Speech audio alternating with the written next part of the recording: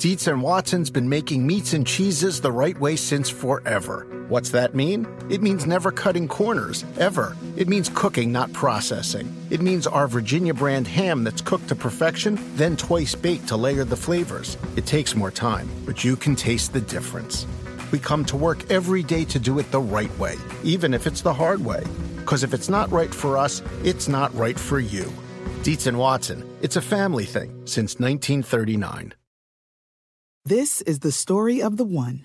As head of maintenance at a concert hall, he knows the show must always go on. That's why he works behind the scenes, ensuring every light is working, the HVAC is humming, and his facility shines. With Grainger's supplies and solutions for every challenge he faces, plus 24/7 customer support, his venue never misses a beat. Call quickgrainger.com or just stop by. Grainger, for the ones who get it done. This episode is brought to you by Progressive. Most of you aren't just listening right now, you're multitasking. But what if you could also be saving money by switching to Progressive? Drivers who save by switching save nearly $750 on average, and auto customers qualify for an average of 7 discounts. So multitask right now. Get your quote now at Progressive.com. Progressive Casualty Insurance Company and affiliates, national average 12-month savings of $744 by new customers surveyed who saved with Progressive between June 2022 and May 2023. Potential savings will vary. Discounts not available in all states and situations. I wore this shirt at a conference in Southern California and ran into Bill Walton, and Bill commented on the shirt and was wondering where the hell I got it and why I was wearing it, and then went into a story about how he met Mark Eaton, 7'4", working as a mechanic in town, and talked to Coach Wooden about him getting a scholarship to UCLA. And then Mark went on to have a nice long career in the NBA. I'm a fan of semi-obscure 80s and 90s basketball players, as my friends know, and my buddy Ryan got me this shirt.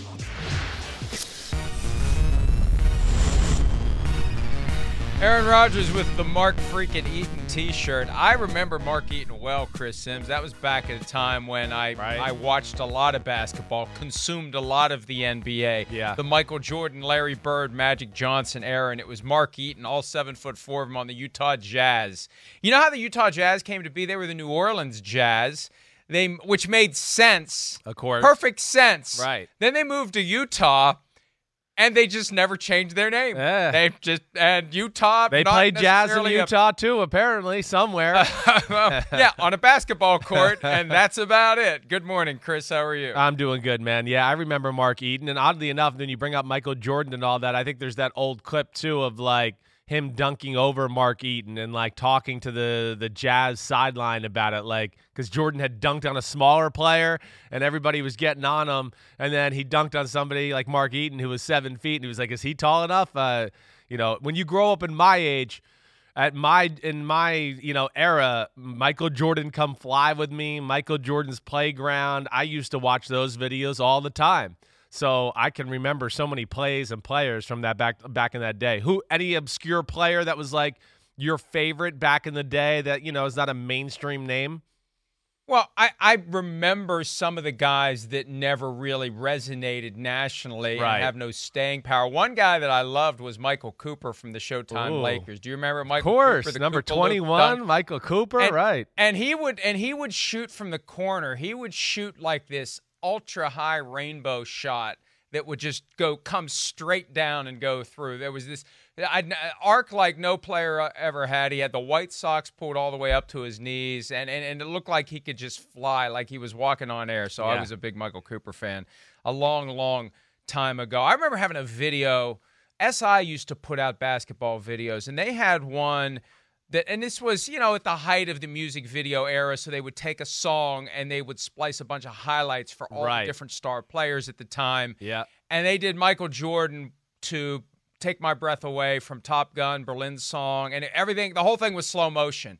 And I used to watch that over and over again. I think I still have it somewhere. I don't have a VHS player to play it in, but it was awesome. You love the song, and or was it the song? No, the whole or thing. Jordan? No. It was Jordan slow motion to that song, right. and like they had one for Charles Barkley and one for Larry Bird and all the star players at the time. It was great. It was great. The first 4 or 5 were awesome. Then maybe it tailed off a little bit, but the Jordan one was, you could watch it over and over again. So anyway, hard to really have an affinity for many obscure players in the 80s and 90s when Jordan was dominating, and he was the draw. He was the reason why basketball was so popular. No doubt. So yeah, I mean, well, the NFL go ahead. Popular enough. Yeah. The NFL popular enough in the UK that there's now a dedicated Sky Sports channel. And Chris, we have moved from a live slot at 2 p.m. local time to, at least for today, 5 p.m. It's going to be 5 some days, 7 other days, close enough to prime time to call it prime time. So we say hello to the live Peacock audience, live Sirius XM 211 audience. But starting today, it's no longer live, which does indeed give the folks in London a chance, a fair opportunity to listen back to the show and remove any of the words that you may say, Chris, not me, but you, that may have to be removed. They'll be able to stop putting the message at the bottom of the screen apologizing for the strong language. And people have sent me still frames saying, they put this message up and you guys didn't really even say anything that should justify putting the message up. I think they just know. They're like, this guy. It's probably a good idea to do it. We never know. Let's put the warning out there. This guy's been known to slip up early in the morning from time to time, so you never know. But now you don't have to worry about that. That's good, and I'm glad we're on in prime time there. It makes me feel like I'm more big time here in America, so that's good to hear. Yeah, and we'll see how it goes there. We used to be on tape delay, as they used to call it in the 80s and the 90s, tape delay. Now we're back to tape delay. But yes, an opportunity to clean up on aisle 7 anything that you may say that can be used against us. All right, let's get off on a better foot today. A week away from the start of the season. I can't believe it. I can't believe it either. We're emerging. I feel like a 17-year locust, right? Not that anyone can relate to the concept of being buried underground for 17 years and finally approaching the light of day, but that's how it feels. We've been caught in this nightmare, this Groundhog Day that never ends, that never changes, and we're a week away from turning on the television and seeing the red helmet with the KC on the side, seeing the blue helmet with the bull on the side, and watching a football game. It's almost incomprehensible, Chris. No, it is. I mean, I think there's still people here in the NBC building that are like, can you believe we're going to have a game next week? Like, we're doing a game. I know we got to start getting ready and preparing and having a rehearsal for that Thursday night game. And, I know we're going to do something on Wednesday, and it's amazing. I'm so glad we're at this point because it was such an up and down journey throughout the spring and summer and just worrying about whether we're going to have it, what's going to happen, with everything, our jobs, all of it. So it's great that we have it. And it's great that the NFL has put such good protocols in place. And yeah, I mean, I feel good. And I also feel good to the point, Mike, I don't know where you're at with this, where I just go, I don't know. I right now, the way I hear coaches, teams, players are all approaching this, I feel really good at this point that, we might not miss any games this year in the NFL season with what they got in place. And I don't want to jinx it, so I'm going to knock on wood somewhere. Well, here's the thing.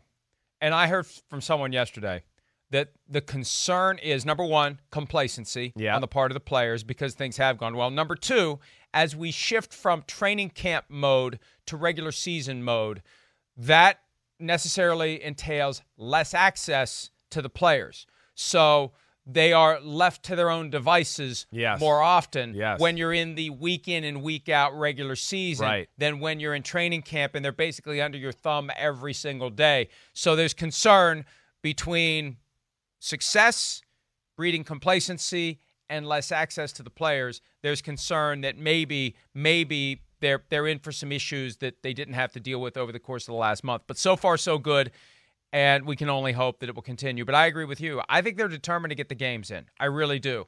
And even if there are players who get knocked out the day of the game, I don't think it's going to be so many that it's going to cause games to be wiped out. That's the way I feel. It's going to be next man up, and off we go. Right. All right, off we go with the news, what you need to know. Leonard Fournette, not out of work for very long. He cleared waivers after being released on Monday by the Jaguars. No one wanted him until he became a free agent. There was some buzz yesterday that the Patriots were interested. More on that in a second. Once that got out, though, in come the Tampa Bay Buccaneers. And Leonard Fournette quickly signs on to become a bruising between the tackles compliment to Ronald Jones. And I don't know what's going to happen with Sean McCoy. I'm told that he's been told he's not going anywhere. I'll believe it when I see it. But Leonard Fournette staying close to home and joining Tom Brady, Mike Evans, Rob Gronkowski, guy who had 1,152 rushing yards last year. Chris, I'm intrigued, to say the least, by what he's going to do for the Buccaneers. No, I mean, this is to me, this is a steal. You know that. I value the player at a very high level. Now, is he a headache off the field? Yeah, the more that we've sat here and separated ourselves from this, the Jaguars and the story, yeah, the more I've heard that he's maybe a little bit more of a headache than I gave him credit for in Jacksonville. But I still think he's too talented, as we see, for teams to turn down. And, of course, a guy like Bruce Arians with a Tom Brady at quarterback, if he's concerned about, this guy's a pain in the butt or whatever else, I think he probably looks at it and goes, I think I got a pretty good culture here right now to where, not saying it's New England, but I think people are going to come in, they're going to buy in, they're going to see what Brady's doing. Gronk's there. There's a lot of good leadership. And then you talk about football. I mean, yeah, compliment to Ronald Jones, sledgehammer runner. But, man, Mike, that's where I look at it and go, He's got more big play ability than a Ronald Jones or anybody else in that roster. I would be shocked if he's not the go-to guy. And to me, where it's really great for the Bucs is that they'll take pressure off the Arians Brady pass game early in the season a little bit, to where it just won't have to, we don't have to worry about Tom having to drop back and throw it 35 times every game as we get the O-line fixed and all that. Now they're going to have a true viable threat that's going to scare people in the run game, and I think it takes the pressure off the pass game and Evans and everything like that, and of course it'll make them more balanced and a little more effective, especially early in the year when they're trying to get their feet underneath them. What do you make of the fact that the analytics crowd isn't a big fan of Leonard Fournette? Well, yeah, I get that. But, the analytics crowd, okay, so where was the defense supposed to go in Leonard Fournette's rookie year? Because people are mad at him because it was 3.9 yards per carry. Listen, Blake Bortles couldn't throw the ball 7 feet, so nobody played pass defense against Jacksonville. Everybody's got to, it's a team sport. So everybody, if you went back and watched film from that year, you'd go, whoa, there's 9 guys within 8 yards of the line of scrimmage. Everybody was ready for Leonard Fournette in the run game. I mean, when you played Jacksonville back then, it was don't let them run the clock out, don't let Fournette beat you, and then don't turn the ball over and let Jalen Ramsey and Yannick Ngakoue and Calais Campbell score defensive touchdowns. Same thing last year. It's not a whole lot different. Quarterback issues, they couldn't really get it going. Teams knew, okay, Leonard Fournette in the run game, that's what the Jacksonville Jaguars are going to establish. And also, Jacksonville's still in the process of trying to figure out their offensive line right now. So what makes people think that it just was wide open holes and he was messing up? I even saw somebody challenge me the other day and went, well, Miles Sanders breaks more tackles than Leonard Fournette. And I go, okay, yeah, maybe the statistics show that. They wouldn't if it was apples for apples, 2 guys in the hole, and one of them have to go against each other. But so many runs of Leonard Fournette are get to the line of scrimmage, and there's nowhere to go. So he's almost in place, where do I go? There's no hole, there's nothing. And then the first guy that tackles him, he's kind of stuck in a mosh pit, and he goes down. And as compared to Miles Sanders, who got to run behind a really good offensive line and had a big holes to go through, there was more room to make people miss, more room to make that defender get on their heels a little bit to then where maybe he can run them over. So analytics, there's so much more context to it all the time. And I think you'll see his worth a little bit more here with an offense that will be able to take some of the stress off of him, and you're going to have to worry about other things in that passing game and Brady and so on. I explained that okay? How was that? I think you did. Analytics has its place, but we ultimately have to acknowledge that football is a different kind of animal when you start to play, and it's 11 on 11. And how one guy does is so dependent on what the other 10 do or fail to do.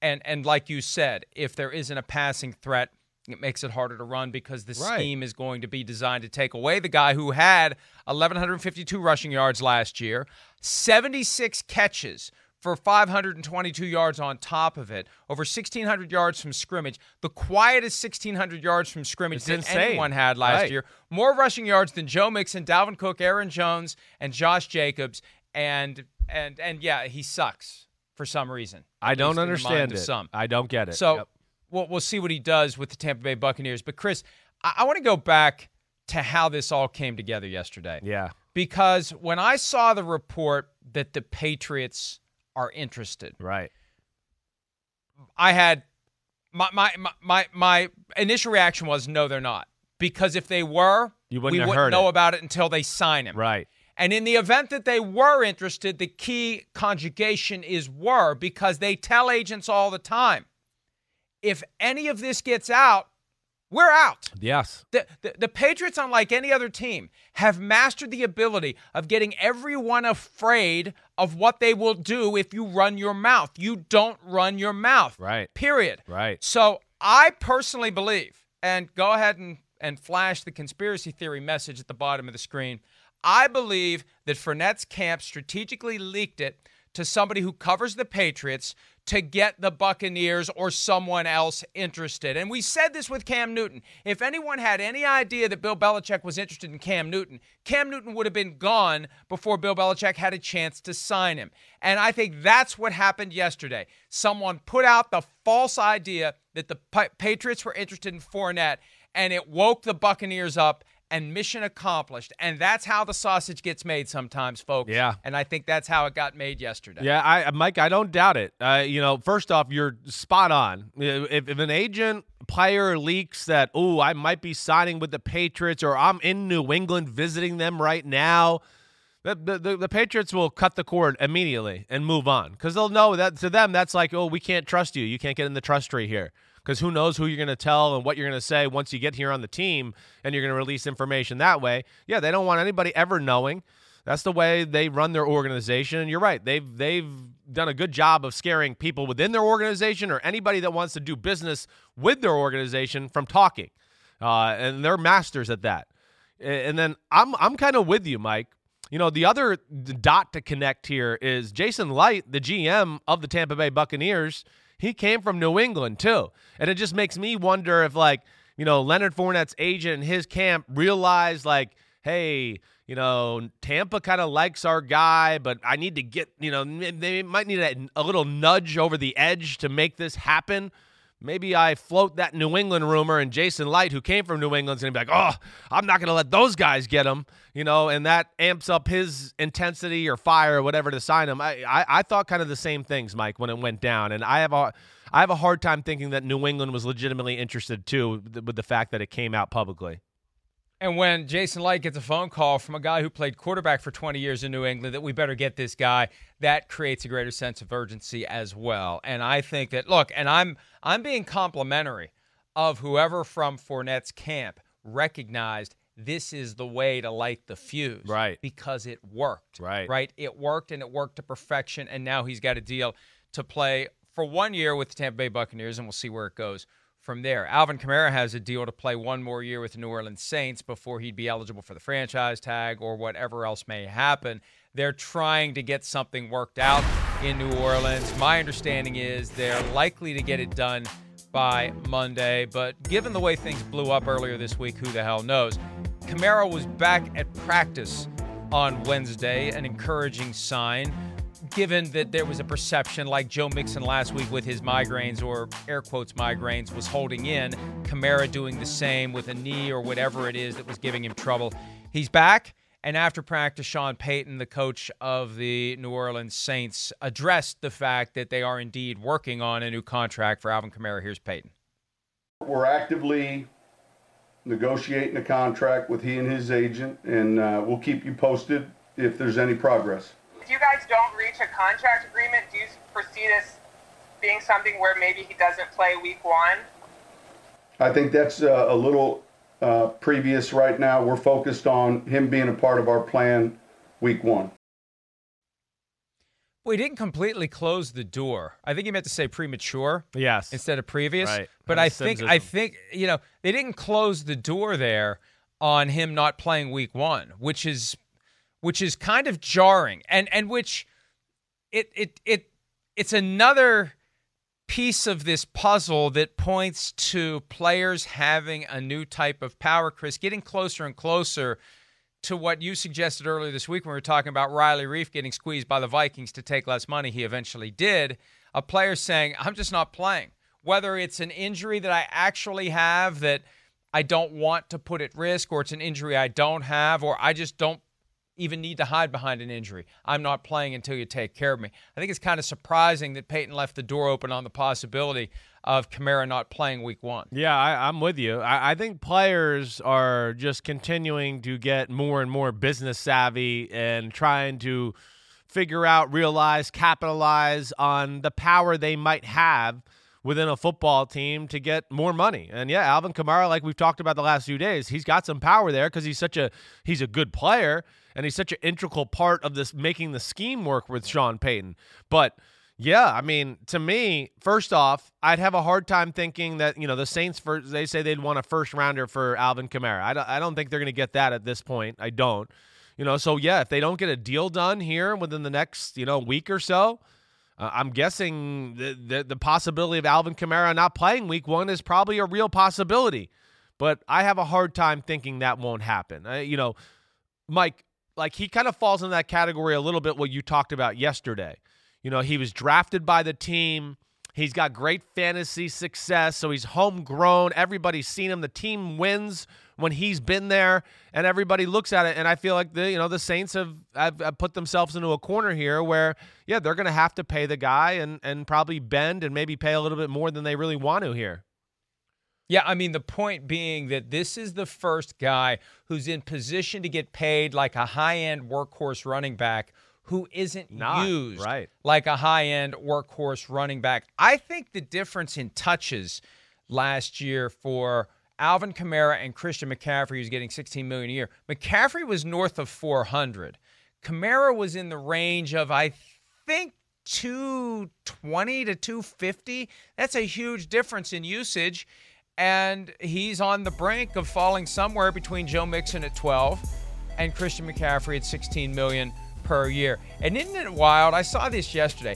Exactly 81 receptions each of the 3 years of his career. What a strange coincidence to really land is. on 81 3 straight seasons. But look at the yards per reception, how it's gone from 10.2 to 8.8 to 6.6. Isn't that strange to see that kind of a drop? Yeah, it's strange. I think, one, maybe health is a part of that. Like last year, we know he's not breaking tackles and getting yards after the catch maybe like he used to, right?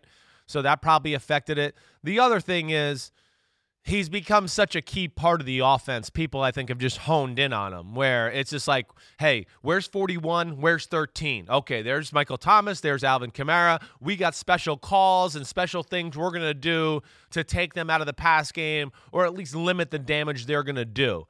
And I would think that more or less is the biggest reason for why it's dropped. And, of course, the injuries. Like he told us at the Super Bowl this year, they were real. And he played through them. Yeah. He played through them, and he still had a solid season, but not the season that we're accustomed to. But again, the Saints privately believe that Alvin Kamara is every bit as good as Christian McCaffrey. And I've been told multiple times now, once the Panthers paid McCaffrey $16 million, that is when the Saints soiled their pants, frankly. I don't know that will get the message at the bottom of the screen in the UK, but sorry, that's when they got very concerned about the future and about what Alvin Kamara was going to want, because if they believe he's as good as McCaffrey and McCaffrey's getting 16, where does Kamara come in when you don't use him the way the Panthers use Christian McCaffrey? That's the big thing, Mike. That's the big thing, the usage. And, a little bit of just the whole offense is based around Christian McCaffrey in Carolina. And you were right with your numbers. Alvin Kamara was around 250 touches last year. Yes, McCaffrey was above 400. So that just tells you in itself, every game, every play, decoy-wise, McCaffrey is a huge part of all of that. Kamara is a part of that in New Orleans to a degree, yes, but they have other weapons. And, of course, they have one of the greatest offensive game plan designers in the history of the football, who's gotten just about every running back that's played for him off in the passing game. So let's not forget that. I mean, whoever's gone there to play running back gets catches in the pass game. So I think, and I think they probably have told Alvin Kamara how great he is, and that's also, they're stuck where, they're going to have to pay him, but I don't think they're getting close to Christian McCaffrey number. I don't think that's happening. I say Kamara, you say Kamaro, we say Kirk. Bruce Allen says Kurt. Let's move on to Kirk Cousins. Kirk with a K, with 2 Ks.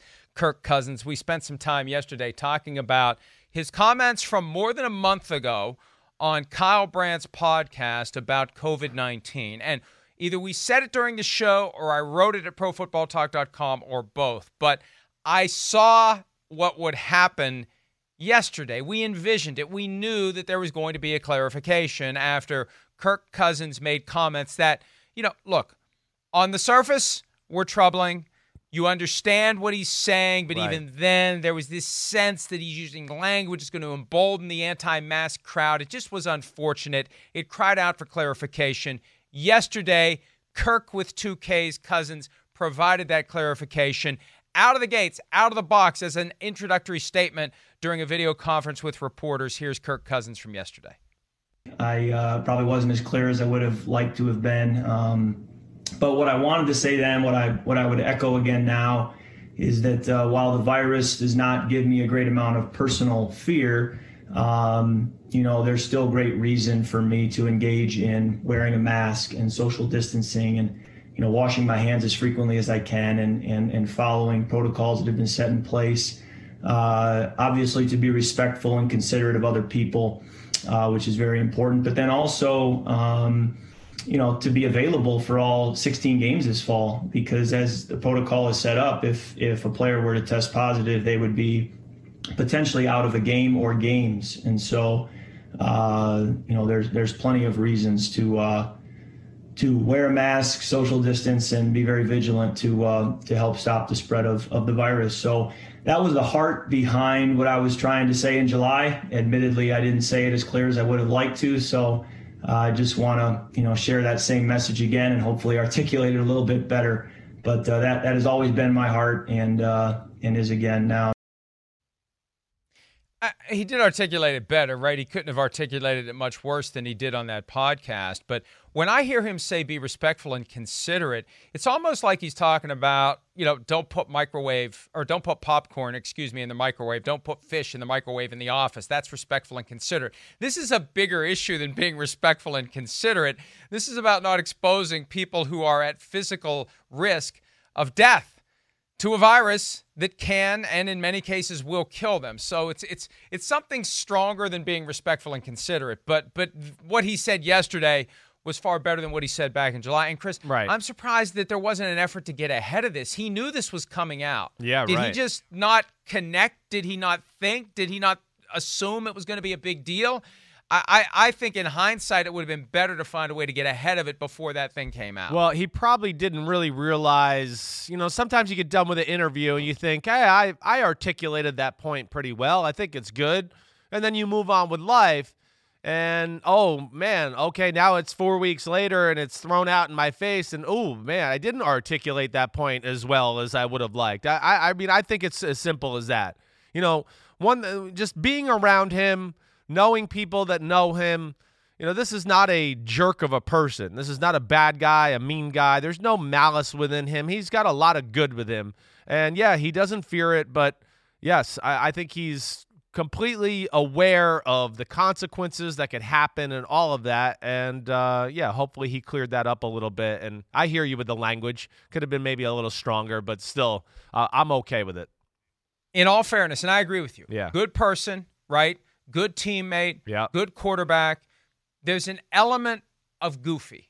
There's an element of awkward. And that may have been what came through in the original comments. That filter, right? That self-awareness. Right. That maybe he doesn't have to the level that he should. I remember in the early years of The Office, one of the producers explained that the beauty of Michael Scott is that Michael Scott is everywhere. And either you know a Michael Scott in your own life or you don't, which means you're the Michael Scott. Right. And I would suggest that Kirk Cousins does not know a Michael Scott because I think he is the Michael Scott of the Minnesota Vikings, and that's fine. Michael Scott, ultimately, at the end of the day, is a heartwarming, lovable character, but from time to time says things that in hindsight he probably wishes he wouldn't have said, and I think that's what transpired for Kirk Cousins. Got a little too comfortable, got a little too loose, and didn't run the words through the filter. And it's surprising because when he was asked the question about where he lands on a scale of 1 to 10, with 1 being masks are stupid and you're all a bunch of lemmings, he said, I'm not going to use the word stupid because I don't want to get accused of saying the wrong thing. So the filter was on. It just was in the right place. It wasn't in the right place. Yeah, and he just, I think, went a little, hard to prove his point, where to prove his point of, I'm not in fear of this, he might have gone too strong with, the Rocky IV, if I die, I die, or if he dies, right? Doesn't he say that about Apollo Creed when he knocks him out, the Russian? But, yeah, I just think there were some things there where, he got a little cocky or whatever, and yes, just didn't guard his words quite correctly or have the filter or whatever it may be. But I know he's going to do the right things for society, and we'll continue to do those. I know that. I don't doubt that one bit. And, you just hope guys can send the proper verbal messages out there, too, so we can all still just do the right thing to squash this thing and move on with life. And let me just say this before we break. Far more than if I die, I die, that use kind of flippantly of the phrase survival of the fittest, I think, rubbed a lot of people the wrong way. Right. Because there's an arrogance to that, and also just kind of an acceptance. Hey, sorry, if you're sick, right, if you can't keep up, it's the wildebeest that can't keep up with the pack that gets eaten by the lions. Sorry, see you later. We're out of here. So we noticed that in real time. Yeah. Survival of the fittest. Yeah. And as the day unfolded, I heard more and more from people saying that's more problematic than saying if I die, I die. All right, we got to take a break. Yesterday, Roger Goodell spoke again about competitive advantage or lack thereof when it comes to having fans at games versus not having fans at games, and he doubled down on his belief that there's no competitive advantage. We'll discuss that and more when PFT Live continues right after this.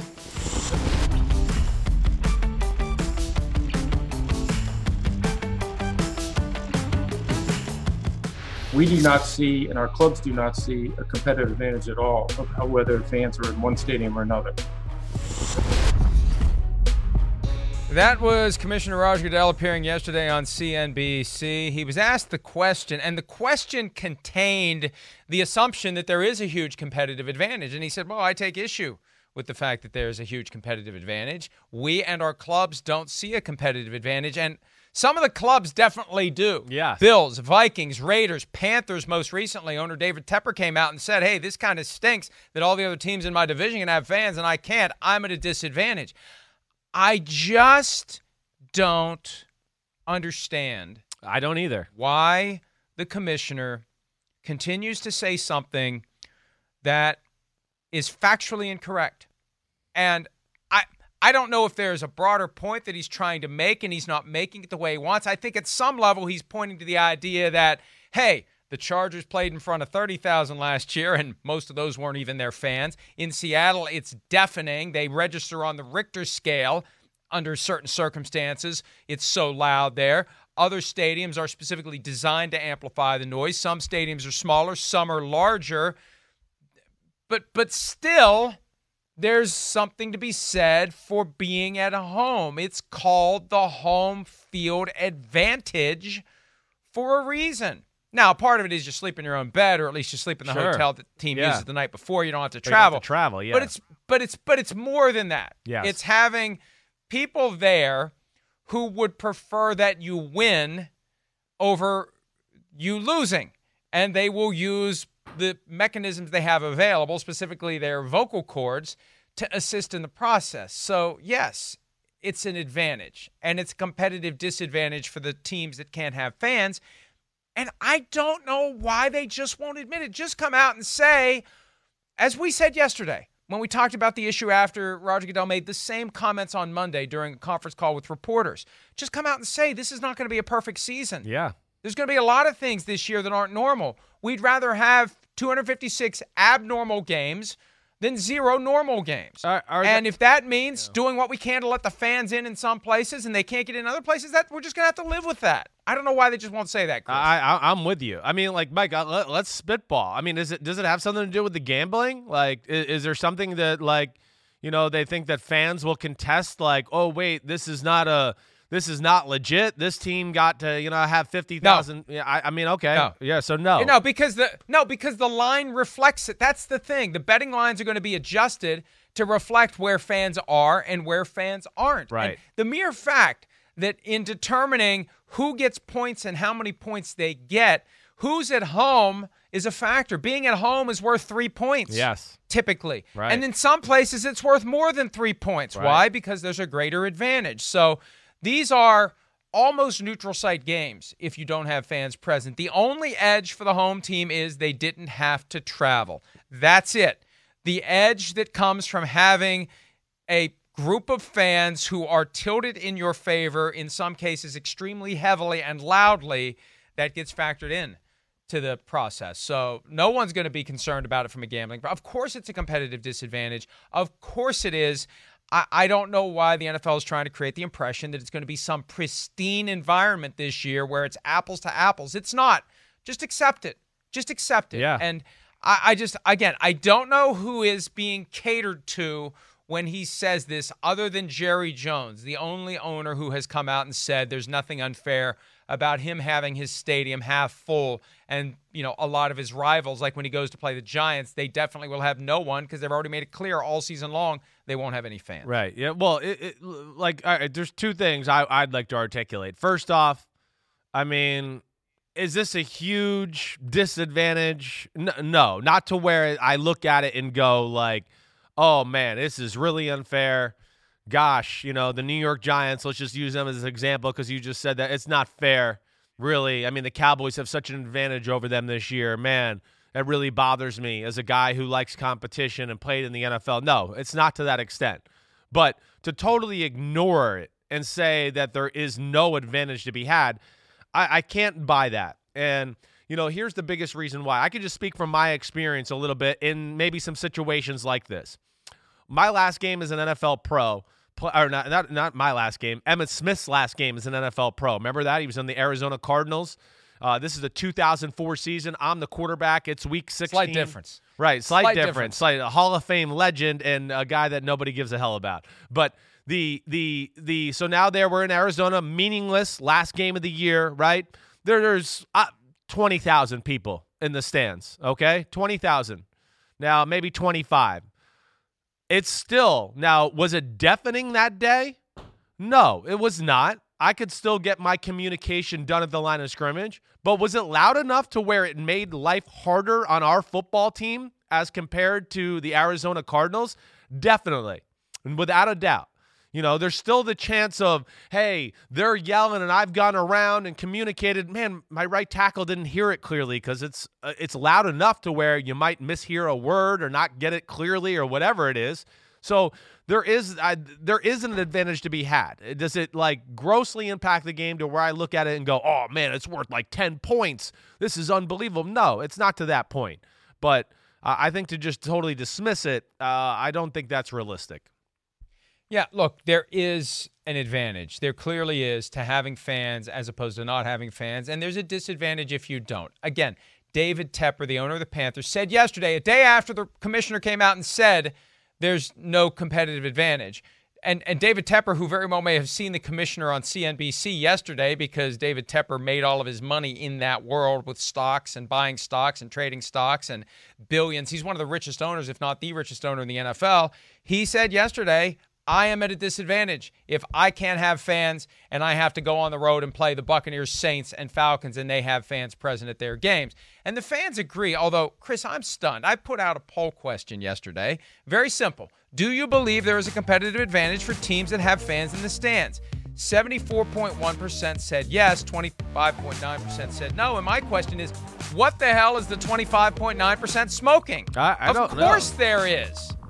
I'm with you. I mean, but you know what? It's not as – listen, our producer, Matt Casey, right, who he loves sports. He's into it all. He's not sure that there's an advantage to be had there too. And I don't know if I exactly understood his reasoning all the way. Okay, so now he is. Well, we must have swayed him with this. So okay. Maybe it's Pete Demolitis. He's the one. He says it's 20. He's part of the 25%. He just texted me right now live on the show. So he's one of these guys that for some reason, I don't know what his logic is, that doesn't think that this is an advantage, which I want to tell Pete, who's listening, you're crazy, Pete. Sorry. I'm gonna text you something too live on the show, since we're texting live on the show. There, okay. I just texted you something. You better be careful. Whatever you text me, I'm gonna do on this on the screen. No. Let's not do that. Comes up, I'm gonna have to copy and tell everybody that you did. I see. Yeah. So the middle finger text. Thank you. That's our greeting, right? Yes, I mean, that's like two animals out in the wild. That's the greeting. We give each other the middle finger. We do it every morning. That's our hello. That's our good morning. And we do it out of love, not out of any type of animosity. That's right. All right.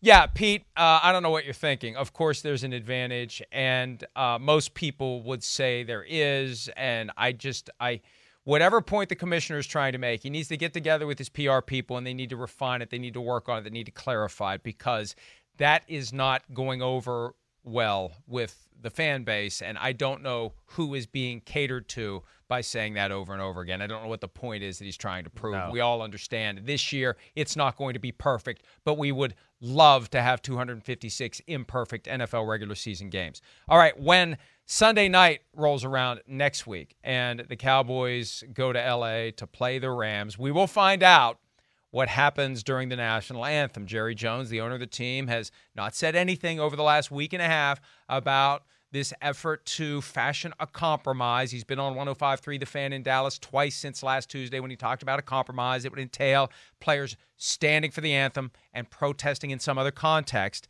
Dak Prescott, the Cowboys quarterback, making $31.4 million this year as a franchise player, he addressed the anthem yesterday. Let's listen carefully to how Dak Prescott tiptoes through this minefield.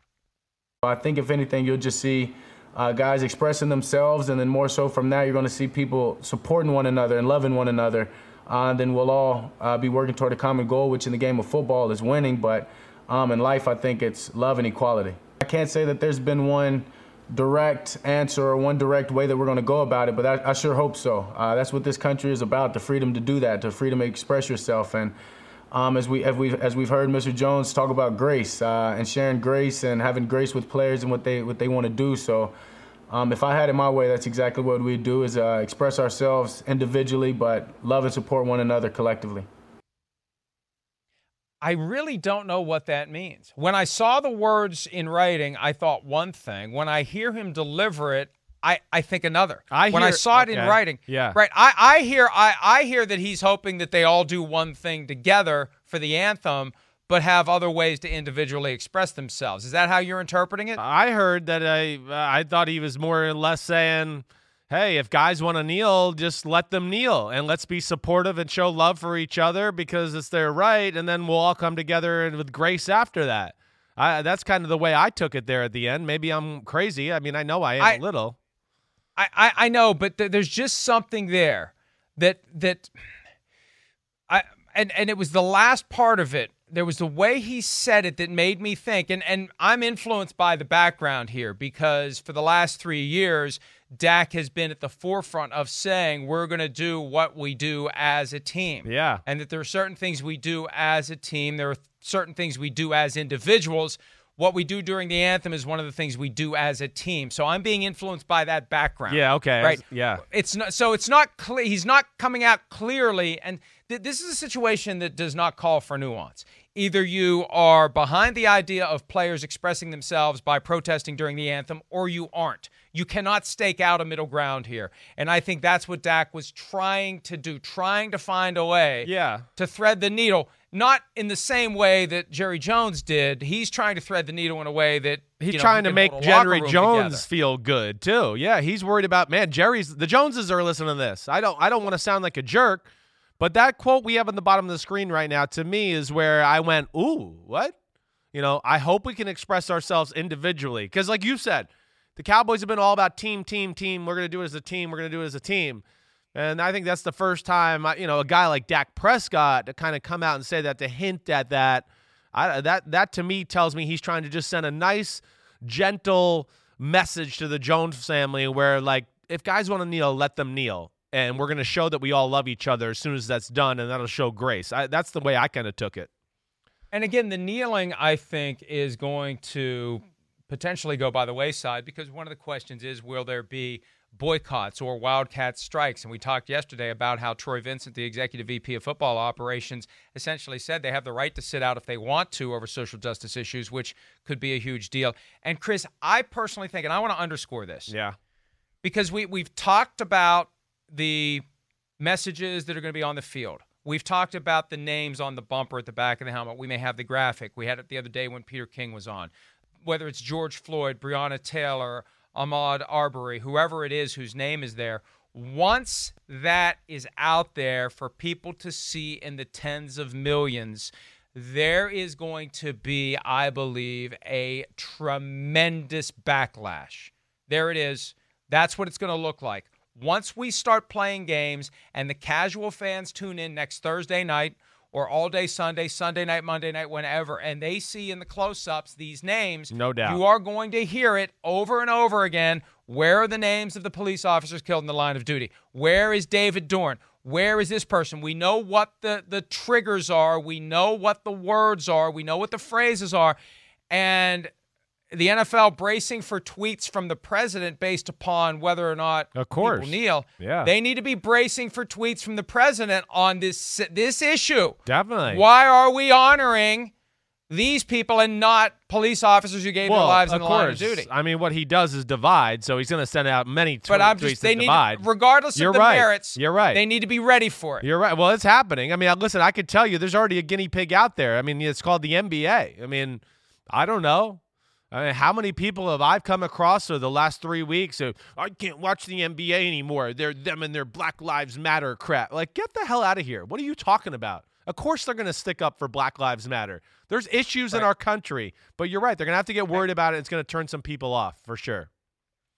The other night, Game 7 between, help me out here, the Nuggets and who? The Jazz? The other night? Yeah, the Jazz. Okay. The Jazz, the New Orleans Jazz. Right. I mean, the Utah Jazz. There was a rating of 3.3 million that watched that game. So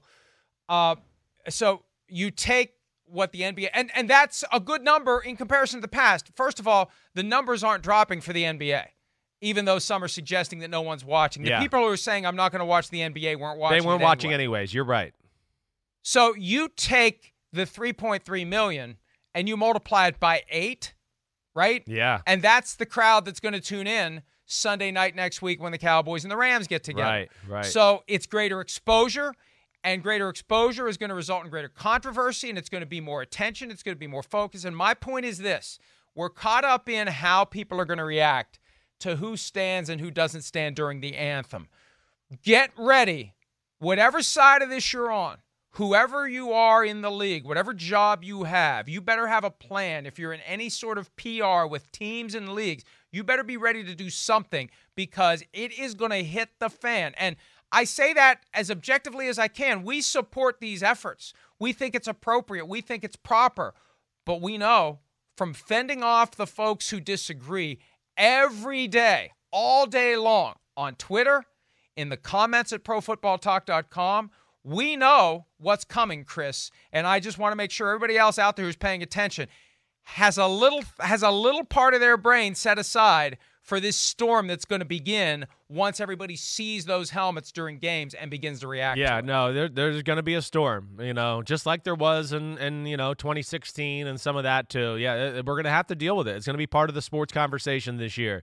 The one thing that's different, though, is I don't think the NFL cares this year. They're going to support, people of color, social injustice, and their players, more importantly.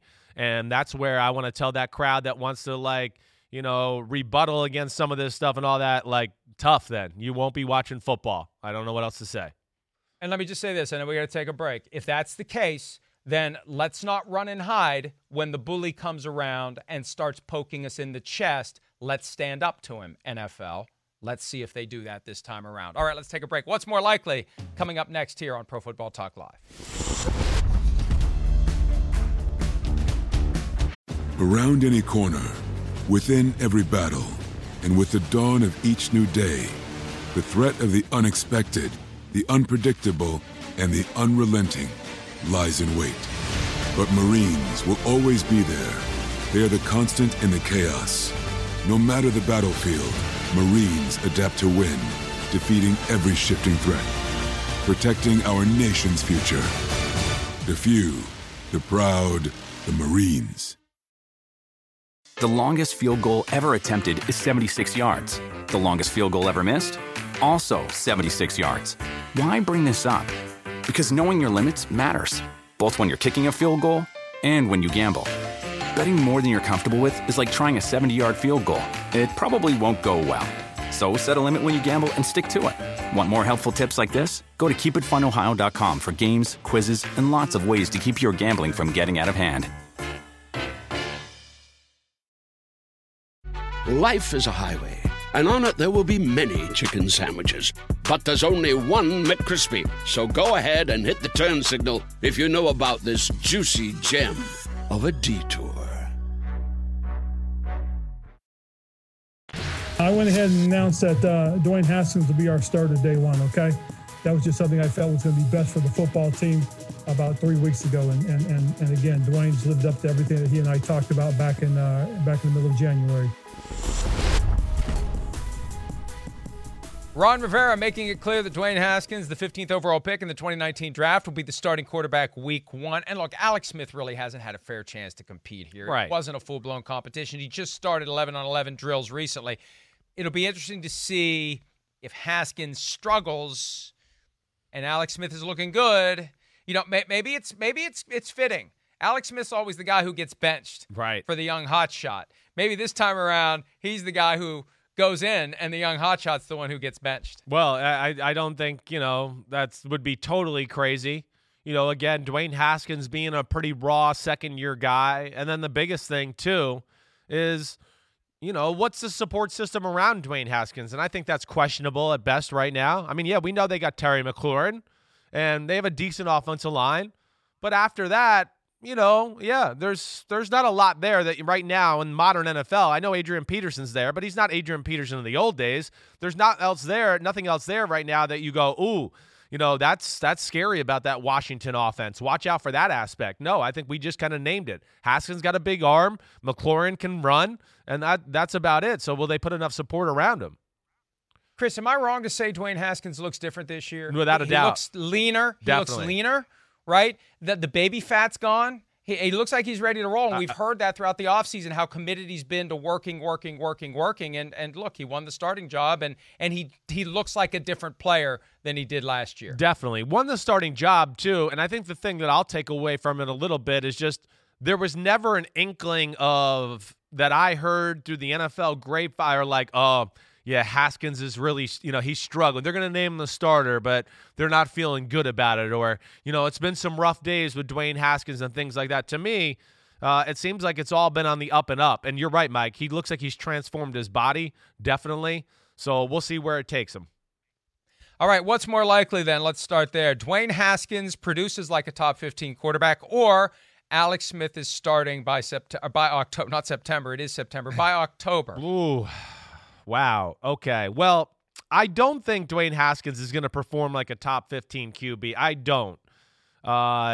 So I guess if you're going to make me choose either one, and I mentioned I like Dwayne Haskins, I just don't know if there's enough around him to say he'll be a top 15 quarterback this year. I'm not ready to say that yet. So of the two options, I'll go Alex Smith is starting by October. But I think it'll take Dwayne Haskins playing some really horrible football for that to happen. I mean, I don't think this is going to be something where they're going to go 4 or 5 games in, and if it's just been okay, they're not going to look to bench him. They got to realize that there's going to be just some okay play here and there for Dwayne Haskins and the team they have around him and everything like that. So out of the two, I'll take the Alex Smith, but I'm not sure, I believe either one, really. I agree with you, and as the producers often do, there is a huge middle ground that we're not allowed to pick. We have to go one or the other, so I agree with you. Of the two options we're given, Alex Smith starting by October, although I think both you and I would land somewhere in the middle of those two propositions. How about this one, Mohamed Sanu, a guy for whom the Patriots gave up a second-round pick at the trade deadline last year to get from the Atlanta Falcons. Cut by the Patriots. Goodbye, second-round pick that was squandered for a guy that they had for half a season. So what's more likely? We spend the entire year saying the Patriots have no weapons for Cam Newton, or one of the receivers on the team emerges as a high-end stud? Oh, I'm definitely going with one of the wide receivers emerges as a high-end stud. You know, I talked to a player in there in New England within the last week, and I know one guy that's been popping is the N'Keal Harry, the first-round pick from the 2019 draft out of Arizona State. I would be shocked. You know, big, physical, really awesome with the ball in his hands. The history of Cam Newton throwing to the, Calvin Benjamins, Devin Funchesses of the world. These are his type of guys. So I don't think Sanu's a big deal that he's gone. I think he was a little bit on his last leg last year. And I think the four guys we have there right now with the Patriots' weapons at receiver, Edelman, Myers, and N'Keal Harry, Damiere Byrd, I think those will be the four mainstays at the position for the most part. I know they got some young guys they like, but the Damiere Byrd is the other guy I've been warned of to say watch out for, that he's been opening some eyes up there in Patriots camp too. So I think that a stud will emerge. Yeah, and look, here's a point Tom Curran of NBC Sports Boston made yesterday. If you're surprised by Sanu getting cut, it's only because you haven't been at practice. That's right. He deserved to not be on the team. All right, real quickly, Joe Mixon, the Bengals running back who signed a 4-year extension, says he wants to play his whole career with Joe Burrow. What's more likely, Burrow and Mixon will make everyone forget about Boomer Esiason and Ickey Woods, or the duo ends up playing like Jeff Blake and Kajana Carter? Yeah, I'm going to say the first... Not that those two were bad.